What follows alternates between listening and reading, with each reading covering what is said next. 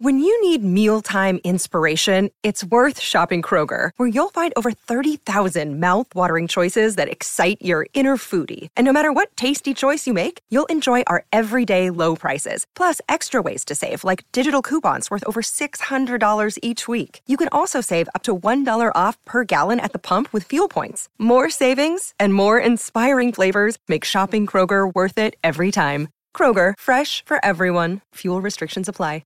This is Optimal Living Daily, episode 373, an excerpt from the audiobook Essential, Essays by the Minimalist by Joshua Fields Millburn and Ryan Nicodemus, and I'm Justin Malik. This is the OLD podcast, one of 4 podcasts where we read to you from the best blogs we can find. I act as your very own personal narrator for amazing blogs and books, totally free of charge. The business model makes no sense, really. And this podcast that you're hearing right now specifically focuses on personal development and minimalism-related content, mostly, but also productivity and anything that I think will optimize your life.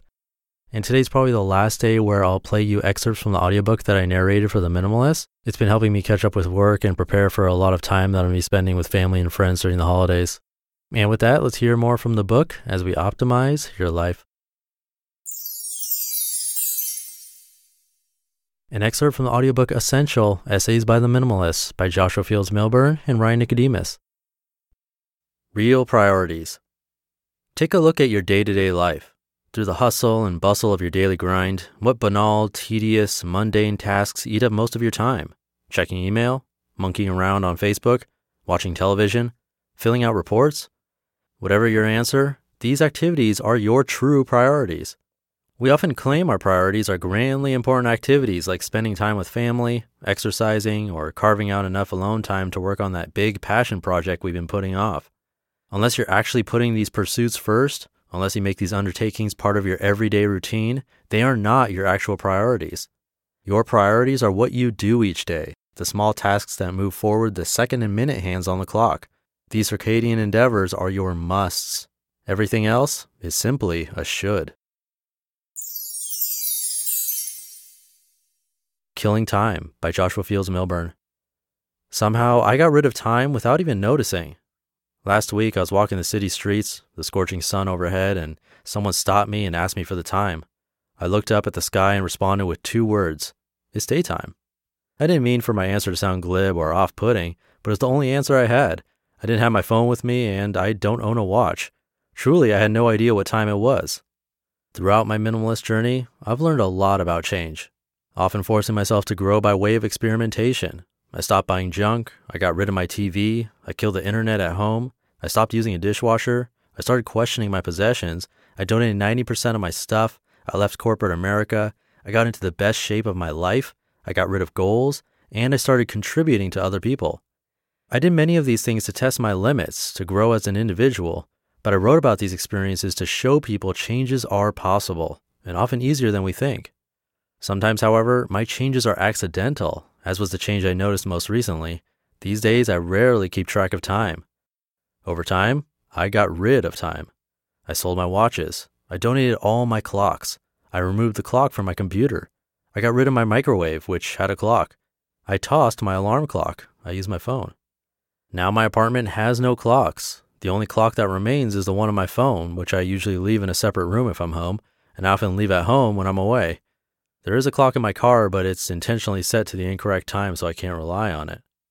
Now I wake when I want to wake, write when I want to write, exercise when I want to exercise, eat when I want to eat, and live life every minute of every day, irrespective of time. I realize this time-free approach isn't practical for many people, but maybe it still has a practical application for everyone.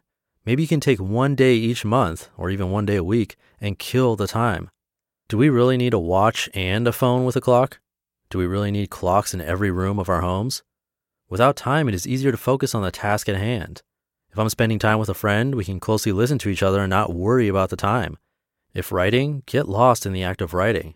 If exercising, focus on the specific exercise, and so forth.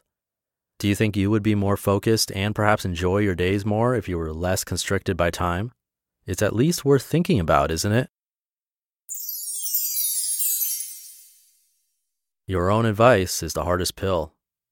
Giving advice is pretty easy. Anyone can give advice. Anyone can make recommendations. Anyone can tell you what to do. Just because someone sprouts their opinion, though, doesn't mean it's the correct advice for you. It's often easy to take advice from other people when they are dishing it out. Having relationship trouble, we typically ask a friend for advice.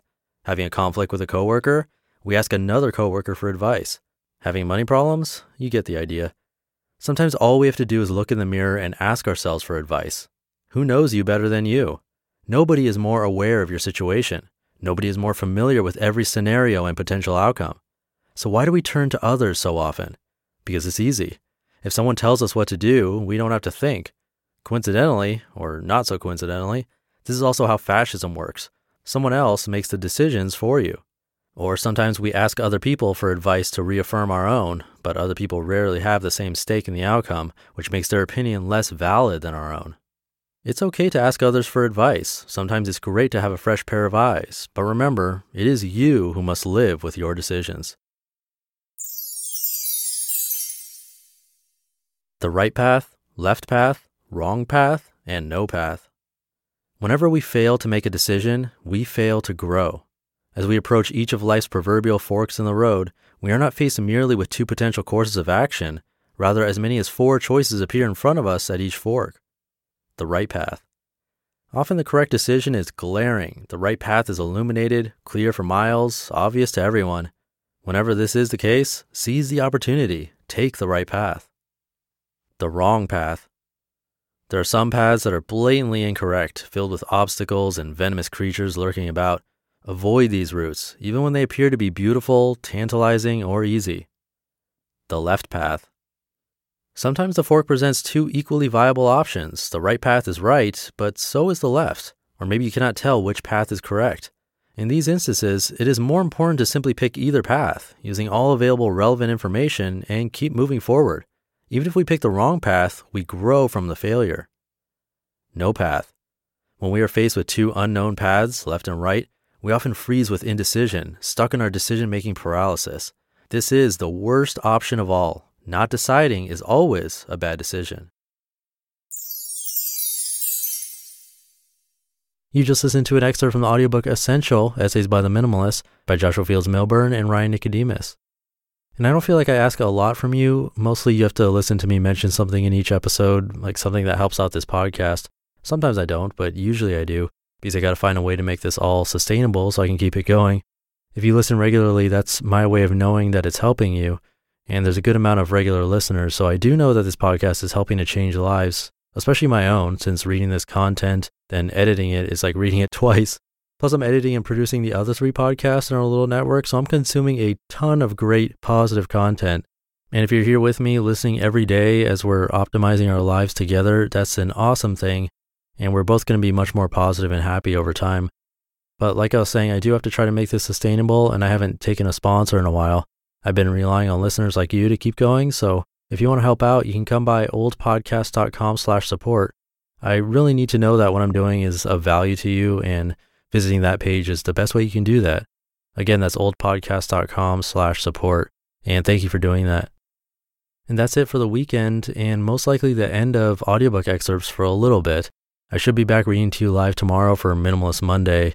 I mean, it would make sense to play you more from the Minimalist audiobook for Minimalist Monday, but I feel like I've used a lot of the book already, so it'd be nice to read to you again. I guess we'll have to see. So stay tuned for the show tomorrow, where your optimal life awaits. Hey, this is Dan from the Optimal Finance Daily podcast, which is a lot like this show, except more focused on personal finance. Justin handpicks the best posts he can find from blogs and authors like Ramit Sethi, Mr. Money Mustache, and more, and I read them to you 5 days a week. So if you enjoy this podcast, come on over and subscribe to Optimal Finance Daily too.